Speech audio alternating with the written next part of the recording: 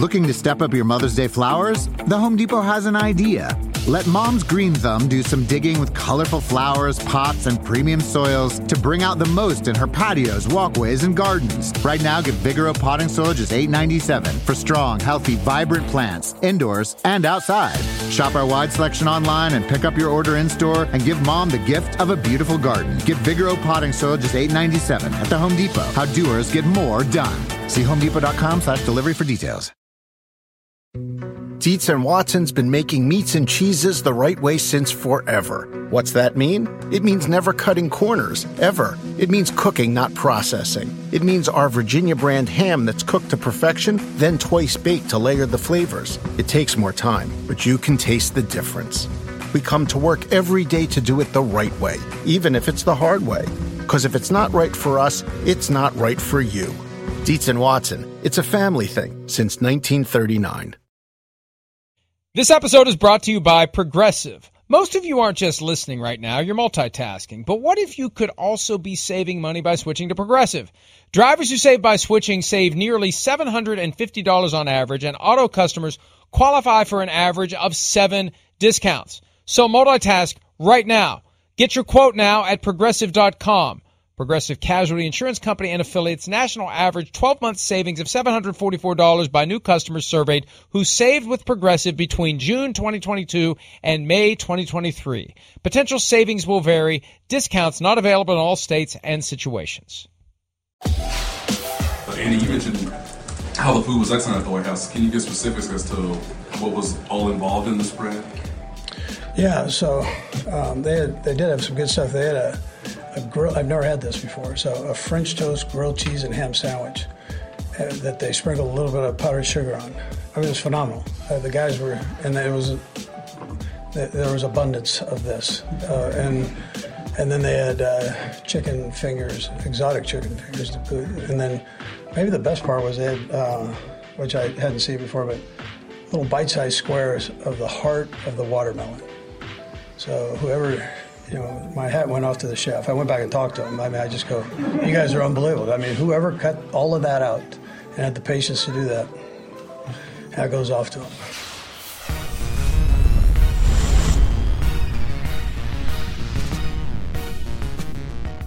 Big Red never really struck me as a watermelon guy. Don't want to waste calories on watermelon when you could be eating cheeseburgers. The White House has come a long way from McDonald's, that's for sure, although I'm sure Andy Reid would have been happy with a pile of cheeseburgers. Good morning. It's PFT Live. Peacock, Sirius XM85, Sky Sports Action. If we're on today, who knows if we will be. And also podcast, wherever you get your podcast. Miles Simmons in for a Friday. We're just 1 week away from the start of our 5-week hiatus. I already have people lamenting the fact that we'll be gone. The reality is the website remains in operation, and I'll be doing PFTPM videos probably every workday, no days off except when we take days off. So we're not going anywhere except for the 2-hour show will be gone. So let's make the most of it, Miles, as we begin the process of landing the plane. Yeah, happy belated birthday. That birthday was yesterday. I am assuming that today you woke up, you came in, you opened up your laptop, and it smelled like cigars, right? Yes, this is one of those days? This is one of those days where everything about me smells like cigars. This is one of those days where when I wash my hair, I smell the cigars in my hair. So, yeah, had a good time yesterday. And I did not go with the cigar and cigarette because I'm fresh out of cigarettes, but I just went with a large cigar option. Usually most nights there's a specific type of Padron that I like. It's a Hermosa 1964 anniversary series. It's a decent-sized gauge, but it's not a long cigar, so it's about 30 minutes to smoke it. Last night I said, the hell with it. I'm getting out one of the big ones, and it took a while. Long enough to make me smell so much like a cigar, I'm surprised you can't catch a whiff of it out there in wherever you are. Out there in Southern California. Almost heaven. Yeah, well, it's not that there, but that's okay. Yeah, did you have any exotic chicken fingers like Andy Reid was talking about from the White House? That's one of the, I don't know what an exotic chicken finger is, but that was one of the most random things to me. Like, what is an exotic chicken finger? I don't know what you can really do to doctor up a chicken finger. What can you do? Can you wrap it in bacon? I don't know. I don't know what can be done to it. Is there some magical spice that gets sprinkled on it? Now, look, the way that back when I was at Kentucky Fried Chicken, a very major point of pride for those of us who had to cook the chicken, the extra crispy. The goal was if you shook it in the basket just right, it would have maximum little pieces of dough that would like be popping up all over the chicken. So the best chicken fingers I've had are the ones that have that extra dough that is like flaking off of it. So I don't know. I don't know what makes an exotic chicken finger, but I mean, chickens don't have fingers, and thank you very much for that. Yes, there it is. Those, I wish it, that's close. It's close, but it wasn't pots. And you're going to burn your hands if you just drop it in like that. That is so stupid. You're not getting your hand out of the way. You got to break the surface. You got to break the surface with the chicken and then let it in. You can't just throw it in because otherwise that grease goes all over the place. Oh, that's a mistake. That's a hazard waiting to happen there by that poor sap who's just throwing the chicken into the 360-degree shortening, as they called it. They didn't like us calling it grease back in 1982. It was shortening. Oh, yeah. Who knew we were going to get a cooking lesson from Mike Florio on the fried chicken methods today? That's awesome. It's all I know how to do, even though I haven't done it in 40-plus years. I could still, as I've said before, I don't know if it was a day when you were on, I could walk into a Kentucky Fried Chicken restaurant, back room, if it was laid out similar to the way that it was when I worked there. And it's a pretty big caveat. It's probably all automated now. It's robots and AI cooking the chicken. But I could do the job right now. I could walk right in there today and do the job. Just from all the repetition. Even though I only worked there maybe 2 years, year and a half, between a year and a half and 2 years, I could do the job today because it was the same thing all the time, and it gets burned into your brain. So, Anyway. But your hands get burned if you don't. Just for anyone out there, whoever is inclined to drop pieces of breaded chicken into 360-degree shortening, break the surface and then let go. If you plop it in, it's going to look like you've got some sort of disease because you're going to have little red spots all over your hands. Like I did, even though despite my best efforts, I still had little red spots all over my hands. Oh, interesting. Well, I mean, I've never actually made fried chicken. I make stuff all the time, mostly pasta. I'm all right at that. But yeah, I've never made fried chicken before. So maybe if I ever do that, which I don't know when I would do that, but if I do, I will remember that. You got to break the surface with the chicken. Just first. Remember that. Right. Break the surface. Yeah. If you also have access to, an industrial fryer that has, a 50-pound block of lard that has melted into this perfect golden sea of potential death if you fall into it, just be careful about dropping the chicken in. That's it. That's today's lesson. I didn't expect to be sharing my secrets of how to properly cook KFC chicken. So, but exotic chicken fingers. And what was the other thing? What it was French toast, ham, and grilled cheese. Yeah, is that what he said? Yeah, it's like some kind of sandwich. I think he said it was Gruyere cheese on it too. I don't know. Yeah, it with powdered sugar on top. It sounds freaking phenomenal. He's gonna be ruined for cheeseburgers. I don't think they have those in Kansas City, Coach. No, I don't think they do either. And I say that with all due respect to Kansas City, where I've had a great time. I was there a couple of weeks ago, Mike, for Memorial Day weekend visiting some friends. And we went into a breakfast establishment and Travis Kelce was there. He was just sitting there, having a good old time, ostensibly with some slappies at tight end. I don't know. Nobody was bothering him, which was good. But yeah, once we got in and we saw him, we're like, oh, this must be a pretty good spot. So did you go talk to him? Did you tell him you're with me? No. You should have. He knows me. He likes me. He's one of the few who like me. It was your chance. About that? I don't know. First of all, I mean, it's a breakfast place. Like, we're trying to have brunch. And I also was not trying to work. So, it's not. If for somebody's having breakfast, if it were a different kind of thing, you're at a bar, like maybe you go up and you say hello. Well, but at that point, he's trying to just have a nice little meal. I'm not trying to bother him. Nobody else was trying to bother him. You'd be respectful of somebody like that. don't act like it's work for you to go over and go full, complete fan on a guy from Cleveland. That's all I hear whenever the Kelceys are mentioned. Oh, they're from Cleveland. They're from Cleveland. Cleveland this and Cleveland that. So don't act like it would have been some burden or imposition on your free time. You would have loved it. If he'd have come over to you, you wouldn't have said, "Sorry, Travis, I'm not working today." That's very true. Funny story. I mean, I actually took piano lessons down the street from where the Cleveland Heights High School is. So, they were sensibly practicing over there while I was also practicing doing something that had nothing to do with it. And one time they were talking about Travis and Jason on their podcast. They're talking about this Wendy's that they would always go to across the street from their high school. I'm like, oh, yeah, I know exactly what Wendy's you're talking about. I used to go there after I would take piano lessons. So there we go. We talked about Cleveland, too. Wendy's and KFC in the beginning 10 minutes of the show. You have yet again helped extend the all-time unbeaten streak that whenever someone says funny story, whatever follows isn't funny. It's not funny. Have you ever realized that? No. Nothing funny about that. Well, it's not funny, but it's funny, it's kind of funny ironic how? Because you wouldn't expect What's so funny about me? All right, I want to say one thing about Travis Kelce because I'm serious. I know him. He's always been very nice. My son and I have run into him multiple times. He's always very nice to my son, which always scores points with dad. And he's just a great, great guy. Now, he's probably become too big to acknowledge us commoners, but I'm talking about 5 years ago, like in Minnesota when the Super Bowl was there. But in Minnesota, when the Super Bowl was there, we chatted with him for a while, and then we saw him in Houston somewhere at the Super Bowl. So he's always been a great guy. Great guy. He's never forgotten, like, kind of who he is, and he just kind of has that persona of just regular guy, and you could have gone up to him, and he wouldn't have, like, told you to get out of here, or the old the Warren Sapp story, do you see any peas on my plate, after someone said, I hate to bother you, and his story was, there's no peas on my plate because I hate peas, so if you hate to bother me, why are you bothering me? All right, let's get to it. There's no Dalvin Cook in Minnesota. Almost.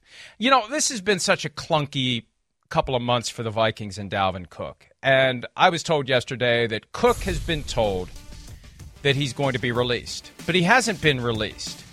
He'll be released today. This is the clumsy last-ditch effort by the Vikings to try to get someone to trade for him. This is the, I'm going to turn this car around, Mr. Warning. Like, just cut the guy. Just cut the guy. Nobody wants to trade for him. 2 days isn't going to make a difference. And it was so inartful. Like, at least the other teams that pull this grift will say he's been released or he's being released, and that will spur someone to call up and say, hey, you know what, before you release him, maybe we can work something out. By making it known that he's being released today and getting it out there yesterday, of course, it's obvious to everyone. They're desperate for a trade offer, so what's going to happen? Crickets. You're not going to get a trade offer. You're not going to trade him. But they are so desperate to try to get anything for this guy that they're willing to play this game that ultimately is going to result, I am firmly convinced, in the Vikings cutting him at 4 o'clock Eastern today. Who would trade for that contract, Mike? And I mean, who would do that? Nobody wanted to even trade for Austin Eckler, and he was only set to make, $6.25 million this year in base salary, still set to make that, despite the fact that they added, incentives to his deal and all that.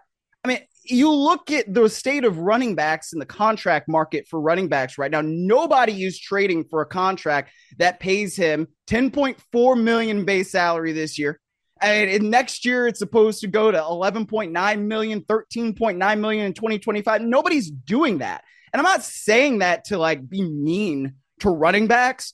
But at this point, what we have in the running back market, no one is doing that, because when you look at it, franchise tag number right now is roughly $10.1 million.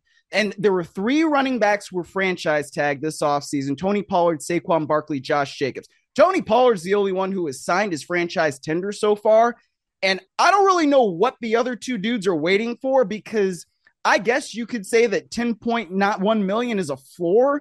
But if you're a team and you see all of the things that have gone on in the running back market this year, why exactly would you be inclined to sign a guy for more than that over the long term?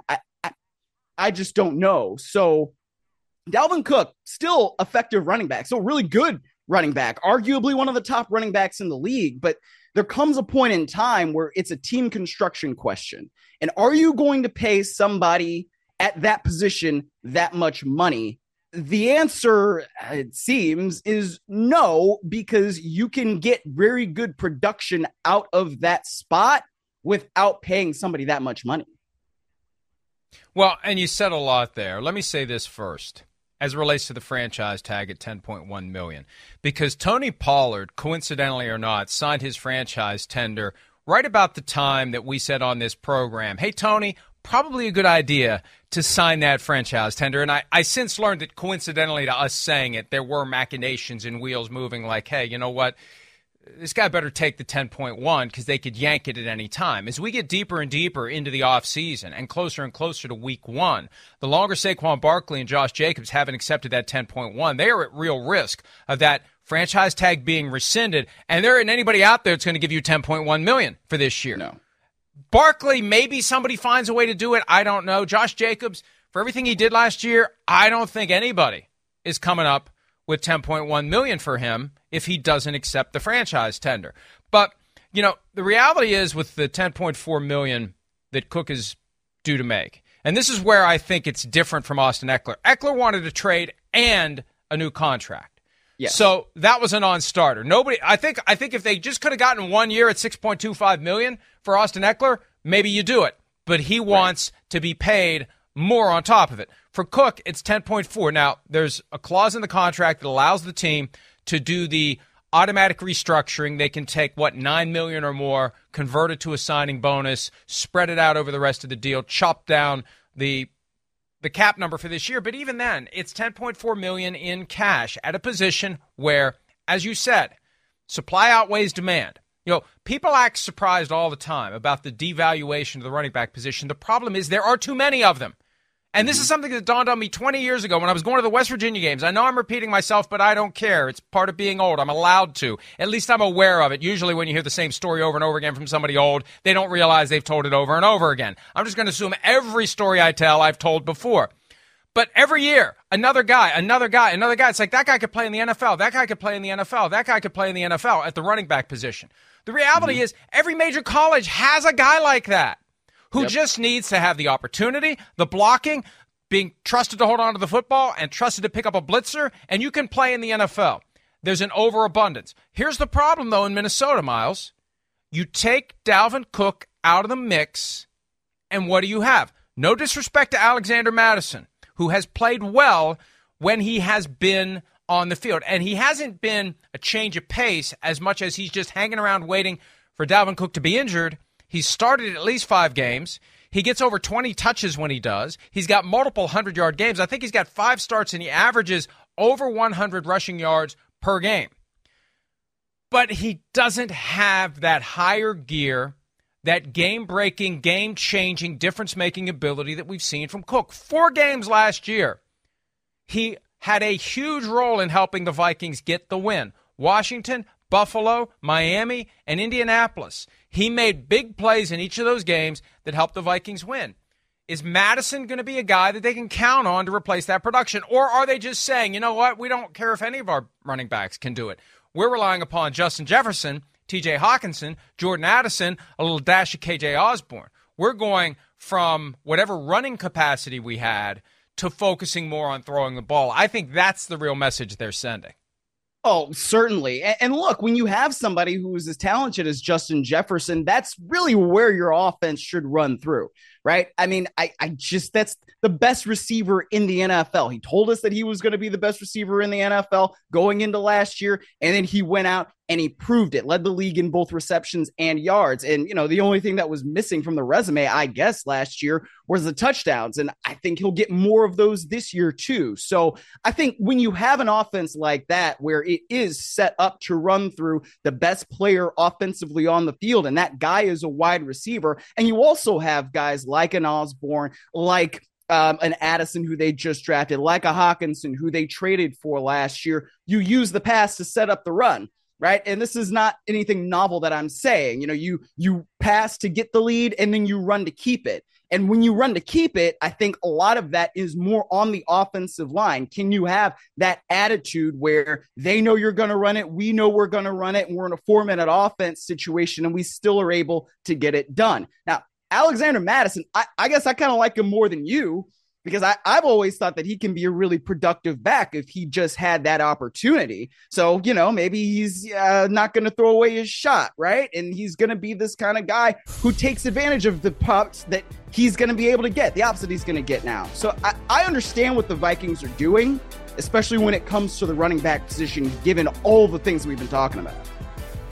Well, to fully understand what they plan to do, we would need to be in the room where it happens. So we'll just try to discern from afar. Hey, you're the one that started down this path. I'm just trying to keep up. What's your name, man? Now, Alexander Mattison.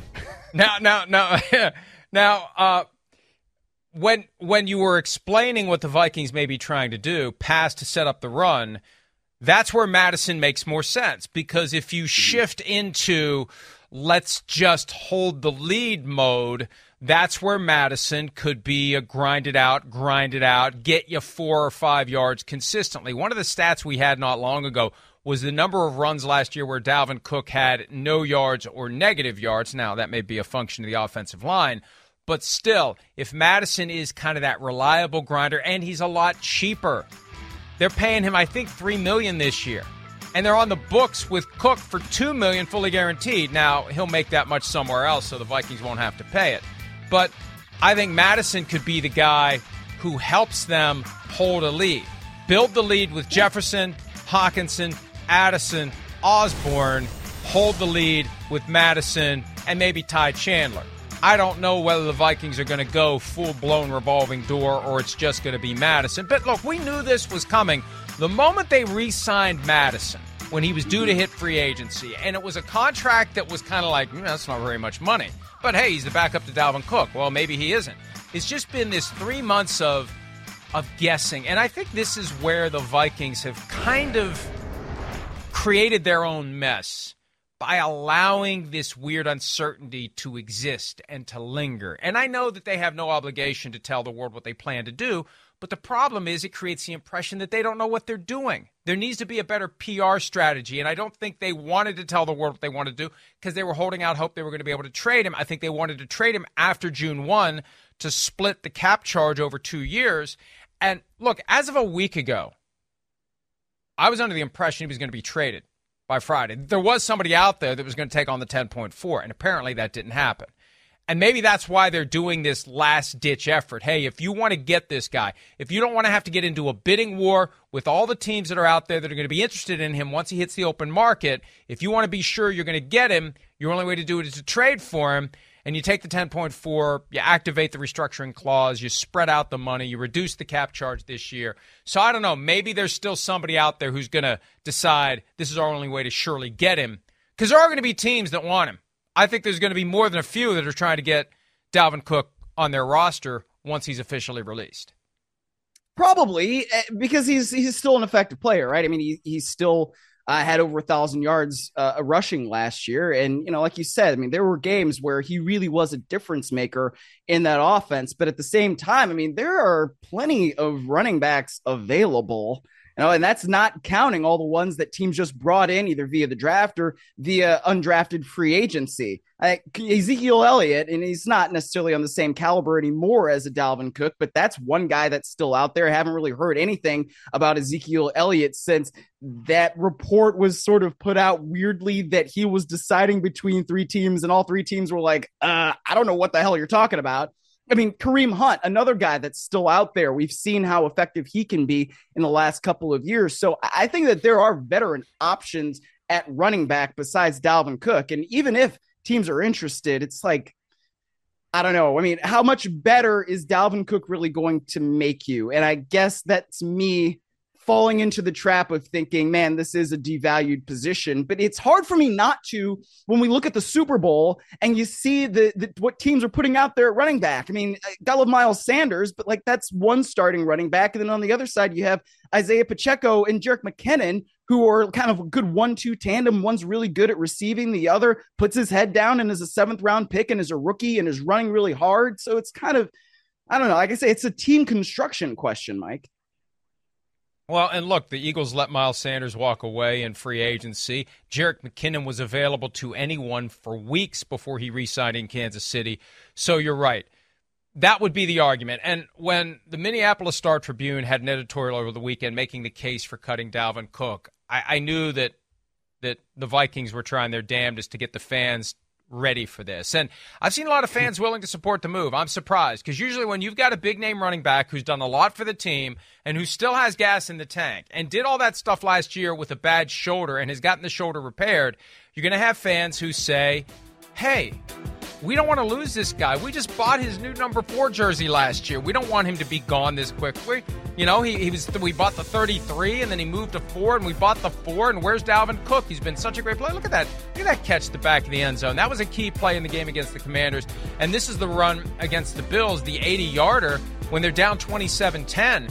You got no chance in hell of any of the stuff that happens after that if he doesn't do this. And people are like, oh, he's lost a step. Well, if he's lost a step, all the defensive backs of the Bills have lost 3 steps because he's sprinted by them all. So you mentioned Elliott. He was a top 5 pick in 2016. Kareem Hunt was drafted in 2017 and led the league in rushing as a rookie. Cook was drafted in 2017, was averaging 100 yards rushing per game until he blew out his ACL non-contact against the Lions, came back from that, and was great. 2018, 19, 20, 21, 22. He's been great all along. He's played through injury. I just think that, and this one's fascinating to me because there's, I think, a question of analytics versus eyeballs.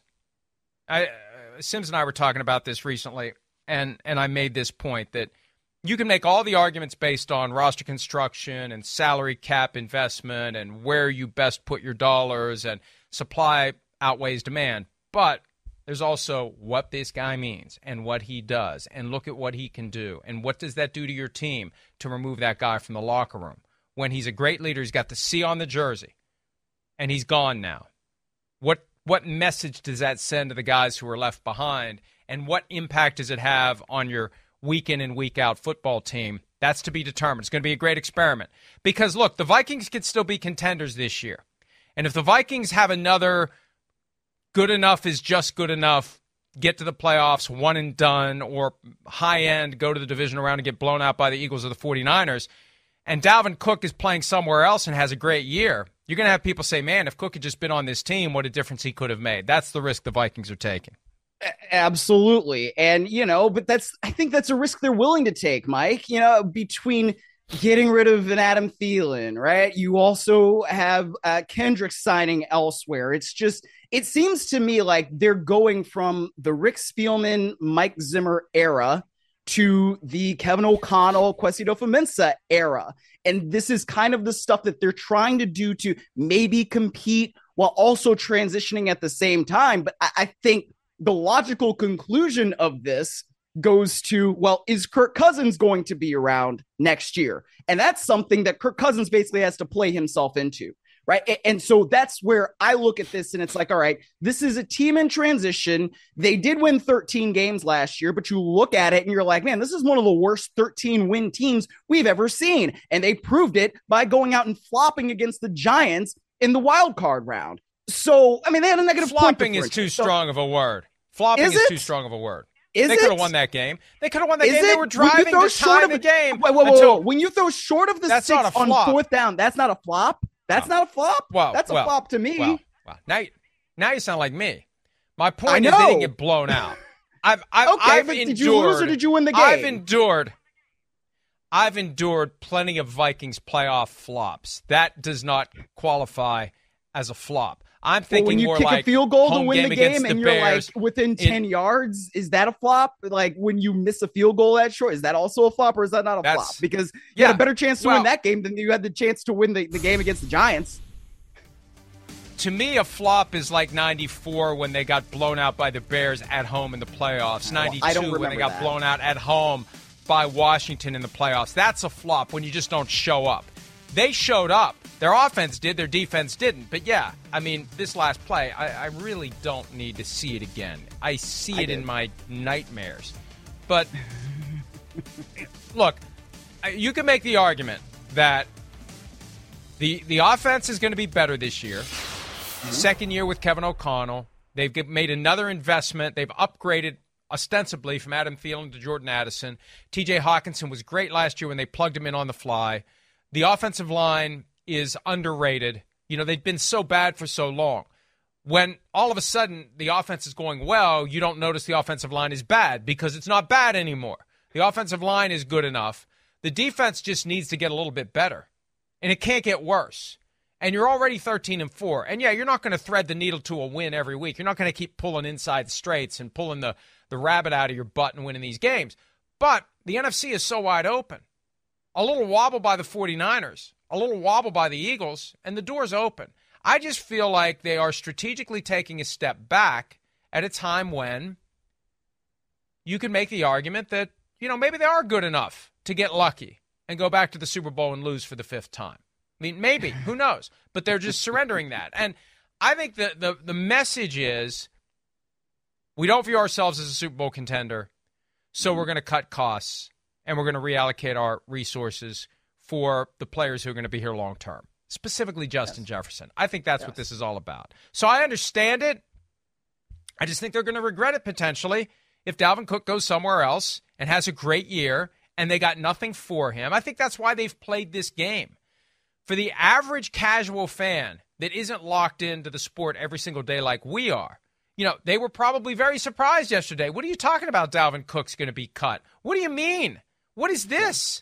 And then he goes somewhere else and he has a 1,000-yard season and the Vikings got nothing for him? What are you what's wrong? What's wrong with the Vikings? I think this is why the Cardinals went through the ruse for as long as they did to try to find a trade partner for DeAndre Hopkins. Because your average fan isn't going to understand it if that guy continues to have a great career and you got nothing for him, because the average fan doesn't understand these niceties of the salary cap and trying to trade a guy with a big contract. They don't think of it that way. That's what the Vikings were trying to avoid, and they still might. I don't want to write off completely the possibility of a trade by 4 o'clock Eastern today, but I'll be very surprised if it happens. I mean, I would be very surprised if it happened too. Look, I just think that what they're trying to do, at least from my view of what their actions are, the Vikings, they are trying to maybe set themselves up for long-term sustained success by going through maybe a little bit of short-term pain today. You know, you take the risk of saying, all right, well, Adam Thielen, he can go somewhere else. He ends up with the Carolina Panthers, and maybe he really helps Bryce Young become a very good young quarterback. We're willing to risk that because, hey, we did bring in Jordan Addison as a first-round pick. And obviously you don't know that when you cut Adam Thielen, but that's the result, right? You go through these kinds of things where you're saying, all right, well, if Dalvin Cook goes somewhere else and he performs really well, all right, we have Alexander Mattison. We've got another stable of backs that we believe in. We still have Justin Jefferson, who is the best receiver in the National Football League, and that's the guy our offense runs through. And I think you can sell that in some way. But, yeah, the long goodbye is weird because it's not like it's just, oh, man, this stuff popped up like last week or a week. I mean, this has been kind of going on for months where we've had reports out of Minnesota that, oh, well, are they going to cut Dalvin Cook? Are they going to keep Dalvin Cook? Maybe they cut him. Maybe they don't. And maybe he gets traded. Maybe it's this. Maybe it's that. This has been months of this. So I think for everybody involved, it's probably good to just have a resolution here in the second week of June.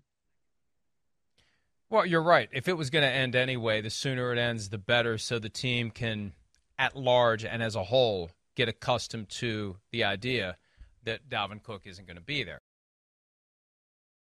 Reese's Peanut Butter Cups are the greatest, but let me play devil's advocate here. Let's see. So, no, that's a good thing. That's definitely not a problem. Reese's, you did it. You stumped this charming devil. The longest field goal ever attempted is 76 yards. The longest field goal ever missed? Also 76 yards. Why bring this up? Because knowing your limits matters, both when you're kicking a field goal and when you gamble. Betting more than you're comfortable with is like trying a 70-yard field goal. It probably won't go well.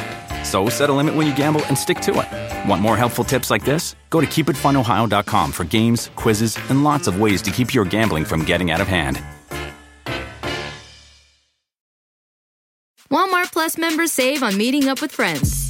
Save on having them over for dinner with free delivery with no hidden fees or markups. That's groceries, plus napkins, plus that vegetable chopper to make things a bit easier. Plus, members save on gas to go meet them in their neck of the woods. Plus, when you're ready for the ultimate sign of friendship, start a show together with your included Paramount Plus subscription. Walmart Plus members save on this plus so much more. Start a 30-day free trial at walmartplus.com. Paramount Plus Essential Plan only. Separate registration required. See Walmart Plus terms and conditions.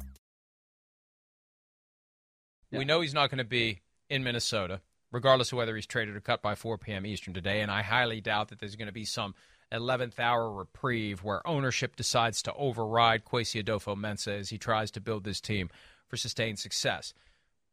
Where do we go from here? Now, the Dolphins have been the team that has been most linked to Dalvin Cook. There have been reports that the Dolphins would be interested if he's released. They weren't going to trade for his salary, but they're interested if released. They've got a great stable of running backs. They've got great skill position players. Is there a spot for Cook? Someone asked Mike McDaniel, the coach of the Dolphins, about Cook yesterday. Have a listen to the question and the answer from one of our favorite coaches in the NFL. Veteran running back from the Minnesota Vikings who is from Miami is supposedly going to be released today or has been released. You have said that this team is always seeking to upgrade. Does that apply at running back right now? March 3rd, 1983. That day I was born, right? Now we take a closer look at that date, and that, in fact, was not yesterday. Okay, so people that are rumored to be tall, short, people that are rumored to be,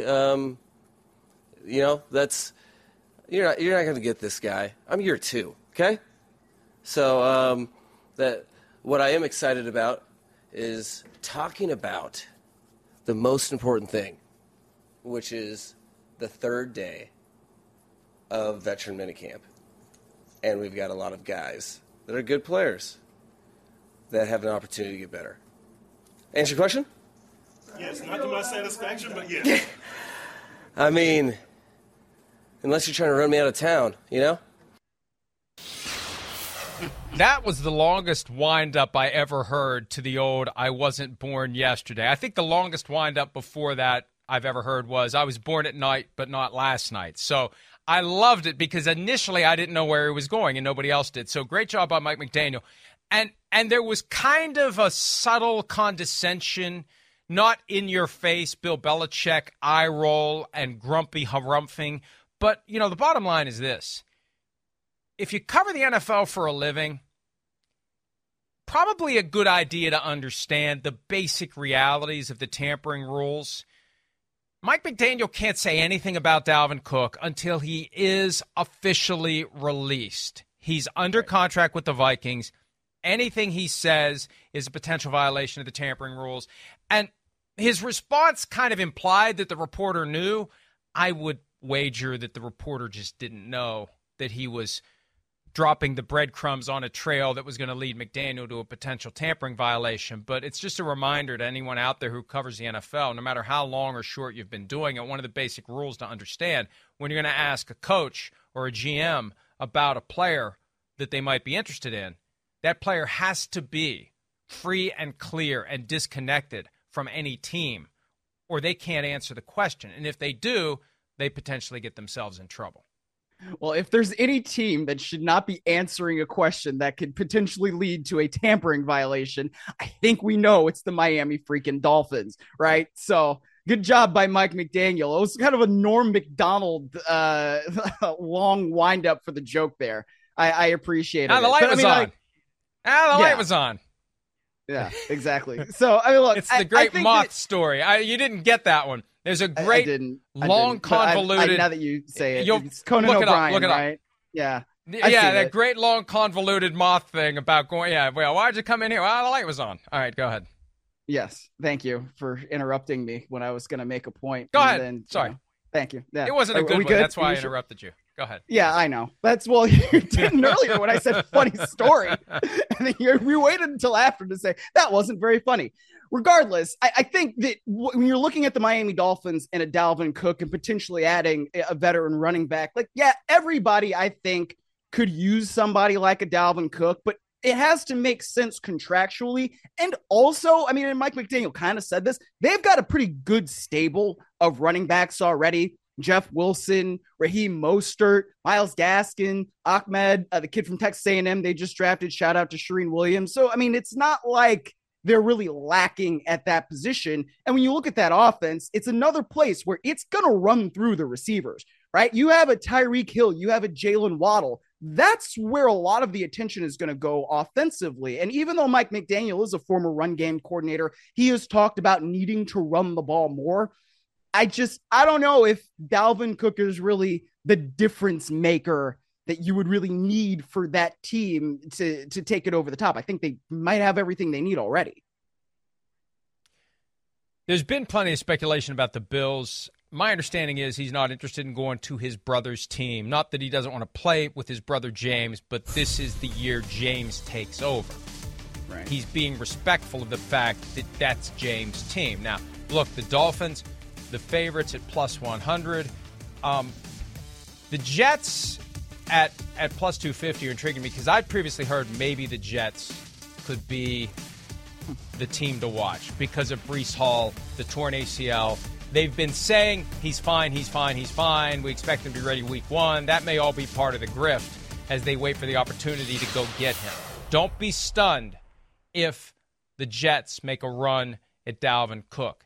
The Broncos are a team to watch. They've been quietly lurking on Dalvin Cook. Sean Payton wants to have as many running backs as possible.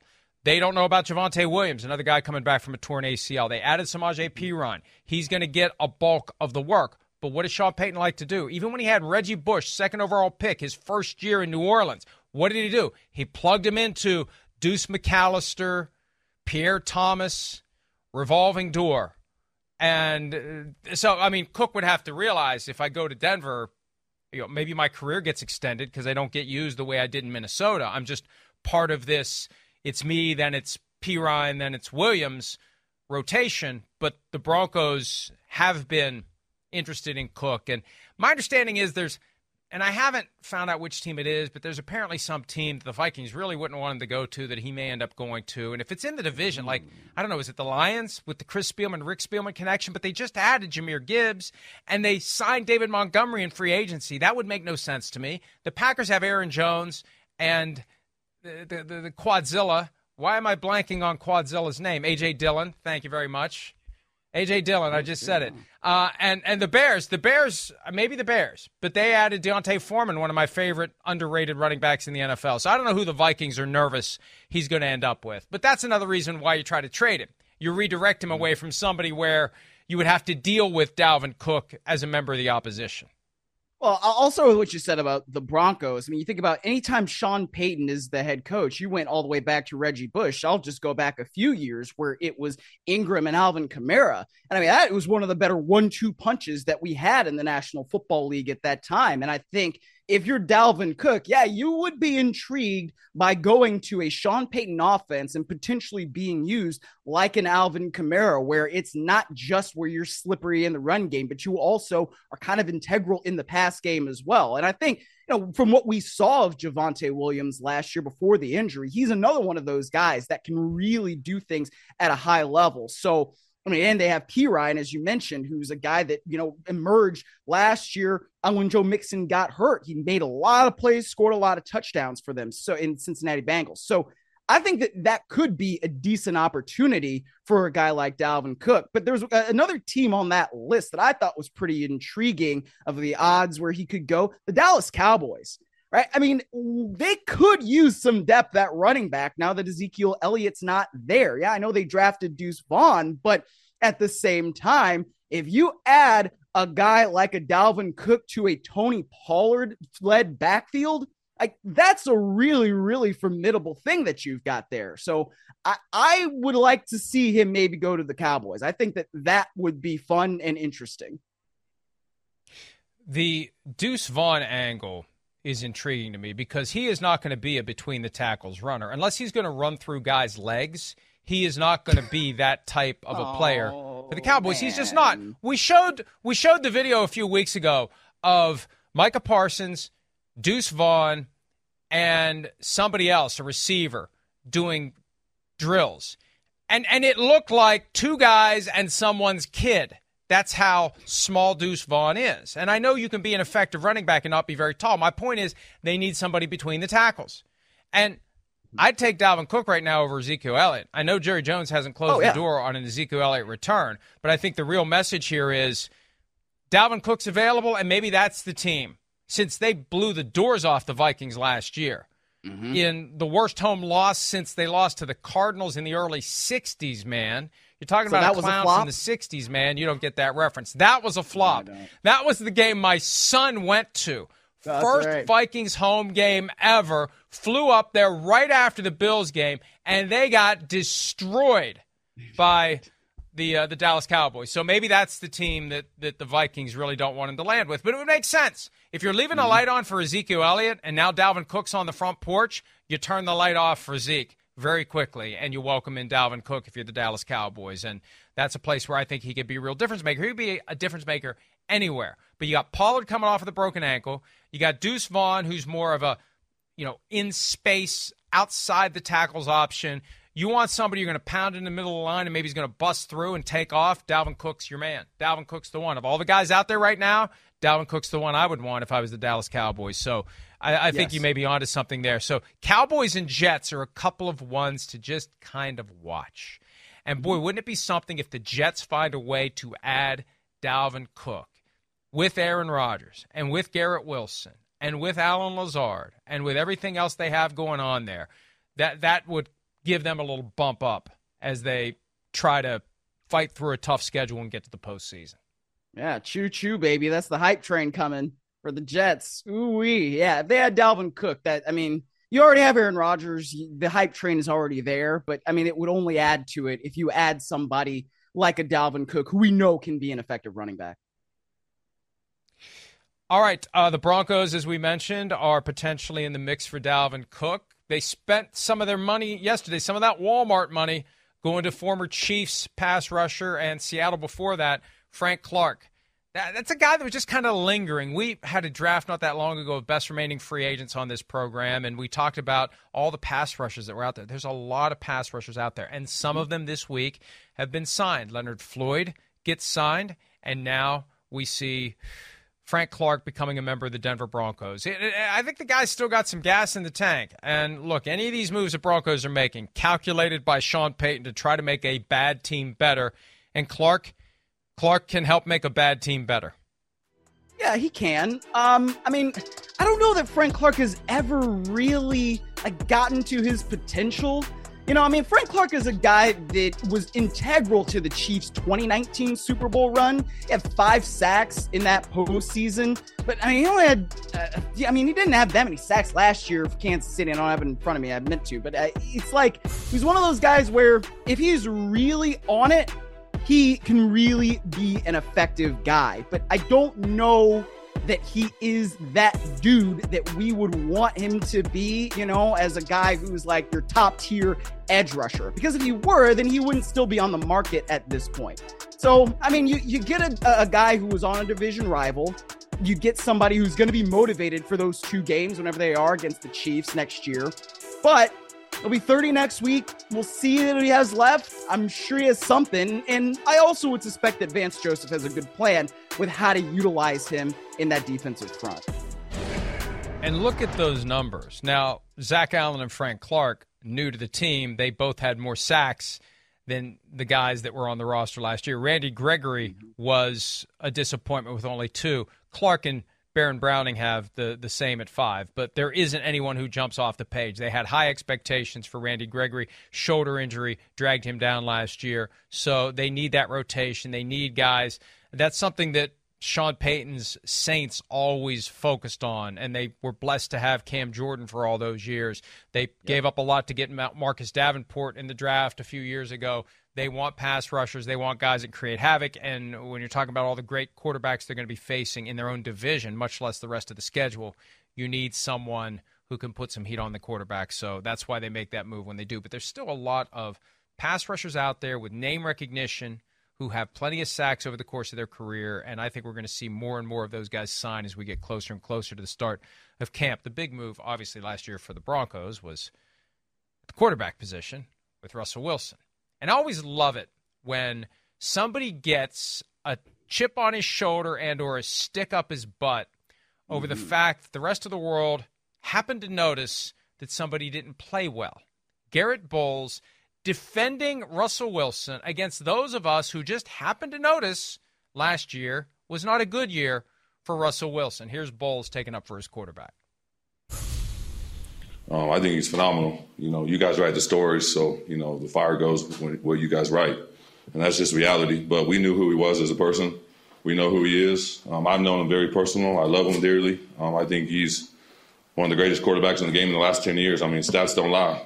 Just because you have one rough season, you can't dictate the type of guy and his personality and what he goes through. I was angry with everything that came out because I love him dearly. I take it very personal when people talk about him because nobody knows him like I do or us here. And so, when you put a heart on the line and you're focused and things go rocky, you look like the bad guy, but he's not. He's a great dude. He's the same guy every single day. He works his butt off. I'm ready for that stuff to go away. And when it goes, everyone's going to eat crow. This is a product of Sean Payton. I don't want to give him unnecessary praise for what we heard yesterday, but you know what? When all the stuff was going sideways last year and everybody was saying all the things they were saying about Russell Wilson, where was Garrett Bolles to say all that stuff then? Where was anybody from within the locker room to stand up and say, leave Russ alone? No, not like that. Not like what we saw yesterday. Not like well, how are you going to say that? Leave Russ alone when he's playing like dog poo in the middle of the season and everybody's just reacting to that? I'm sorry. I'm not going to eat anything, all right? If it's crow that I will eat, it will taste just fine, and I will be just fine with it because I'm sorry, I'm not going to apologize for reacting to Russell Wilson playing badly and saying he played badly because you're mad about it. I mean, all the stuff that came out. I mean, what am I supposed to do? Say that Russell Wilson is fine when he's taken the most sacks in the league? He scored 16 touchdowns to 11 interceptions. Oh man, Russell Wilson was great last year. Really? I mean, what are we doing here? They didn't even score 17 points a game last year. Last offense in the entire league in terms of scoring. So I don't really know why I'm supposed to eat crow when we are reacting to what it is that we're seeing. Sorry, Garrett Bolles. I get that he's defending his quarterback, and that's great. Defend your teammate. Be a great teammate. I understand that. But I also am not going to sit here and be like, oh man, that narrative last year was so ridiculous about Russell Wilson because we were all reacting to exactly what he did on the field. The hell is that? No, I'm not apologizing for that. We were reacting to what we saw, and Russell Wilson was bad. He wasn't the only thing that was bad about the Broncos. Nathaniel Hackett, certainly bad too, but he was bad. And so we said he was bad. The end. For all we know, crow is the secret ingredient in exotic chicken fingers. I don't know. I don't have the recipe. I don't either. But my point is this, and I tried to set up the notion that I agree with everything you just said before I threw to the sound. It always drives me nuts when players get indignant about the fact that we in the media have eyes and ears and can discern crap when we see it. It was a bad, horrible, awful year for the Broncos and Russell Wilson. My point is, part of the effort to get the most out of Russell Wilson is to have him propped up. We got to prop him up. We got to fight for him. We got to defend him. Somebody says something bad about Russell Wilson, we got to say, shut up. This is our guy. And I just feel like this full-throated effort by Garrett Bolles that I don't recall him making during the crap year last year. That's my point. When you've got a coach who understands all the details and all the nuances and isn't just a glorified offensive coordinator who has landed in a spot above and beyond his overall skill set as a coach like Nathaniel Hackett did, you have somebody who understands the importance of messaging I think you're going to hear it from more of these guys this year, all the way, every step of the way. They're going to prop up Russell Wilson like he's never been propped up before in the hopes of getting him to play better. Now, if he doesn't play better, he's gone after this year. That's the downside. Hey, Russ, we're going to prop you up, but if you suck again, you're going to be playing for somebody else in 2024. But this is just part of the environment that I think Sean Payton's trying to create. If you're ever going to have a chance to get the most out of Russell Wilson in Denver, you've got to fight for this guy. You've got to get behind this guy. He's the leader, and everybody else isn't just following, they're fighting on his behalf. Which is great. I mean, more power to him. But I mean, we heard some of this stuff from receivers last year too, even at the height of the crap, right? I mean, I remember Jerry Jeudy coming out and saying really good things about Russell Wilson, and they all talk about how hard he works. And it's great. I mean, I'm not trying to say anything bad about Russell Wilson's character or his work ethic or any of that, because I don't see it. And that's true.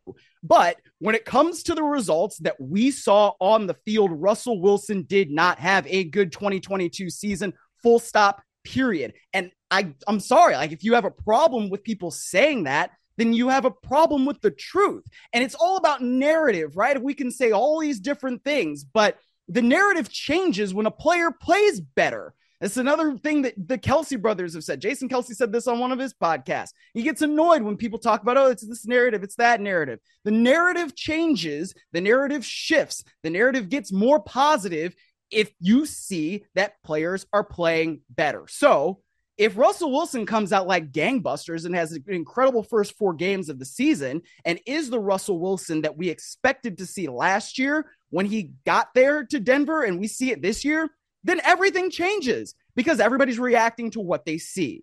So, I mean, I know we're kind of going in circles about this, but like, the whole like, oh, you guys are mean because Russell Wilson is blah, blah, blah. Like, it gets on my nerves. You came dangerously close to saying you can't handle the truth there at one point from the movie that I've encouraged you to watch, but you've yet to watch. Because it's like $13 to rent. I'm not paying that. It's not $13 to rent. It's not. It's $13 to buy. Maybe there isn't. It's so weird. Everything about the whole streaming reality, like it's available here. It's like playing 3-card Monte. Like where's the ace? Like I don't know. It's on Hulu. Well, then it's gone. Well, where is it now? Well, I don't know. Oh, there it is on Netflix. Well, wait. Now it's gone. Where is it now? Oh, now it's on Peacock. Well, okay. Well, no, where is it now? It's just so weird. There's got to be a logic to it. There's got to be a lot of things to watch there. There are a lot of things to watch on Peacock. Just squat on Peacock, and eventually all the great movies will be there. And watch them while they are, because you never know when they're going to be gone. All right, we're going to be gone just for a little bit. We talked about messaging as it relates to propping up a leader. There's another important type of messaging that Sean Payton is doing, and every coach should be doing it. Payton addressed it yesterday. We'll discuss it next. Sean Payton on the important topic of player gambling. More PFT Live right after this.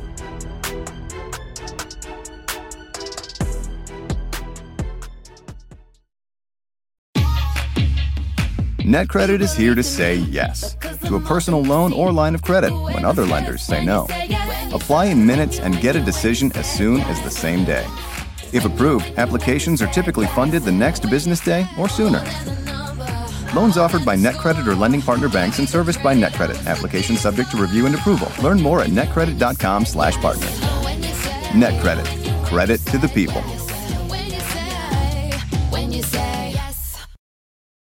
The longest field goal ever attempted is 76 yards. The longest field goal ever missed? Also 76 yards. Why bring this up? Because knowing your limits matters, both when you're kicking a field goal and when you gamble. Betting more than you're comfortable with is like trying a 70-yard field goal. It probably won't go well. So set a limit when you gamble and stick to it. Want more helpful tips like this? Go to keepitfunohio.com for games, quizzes, and lots of ways to keep your gambling from getting out of hand.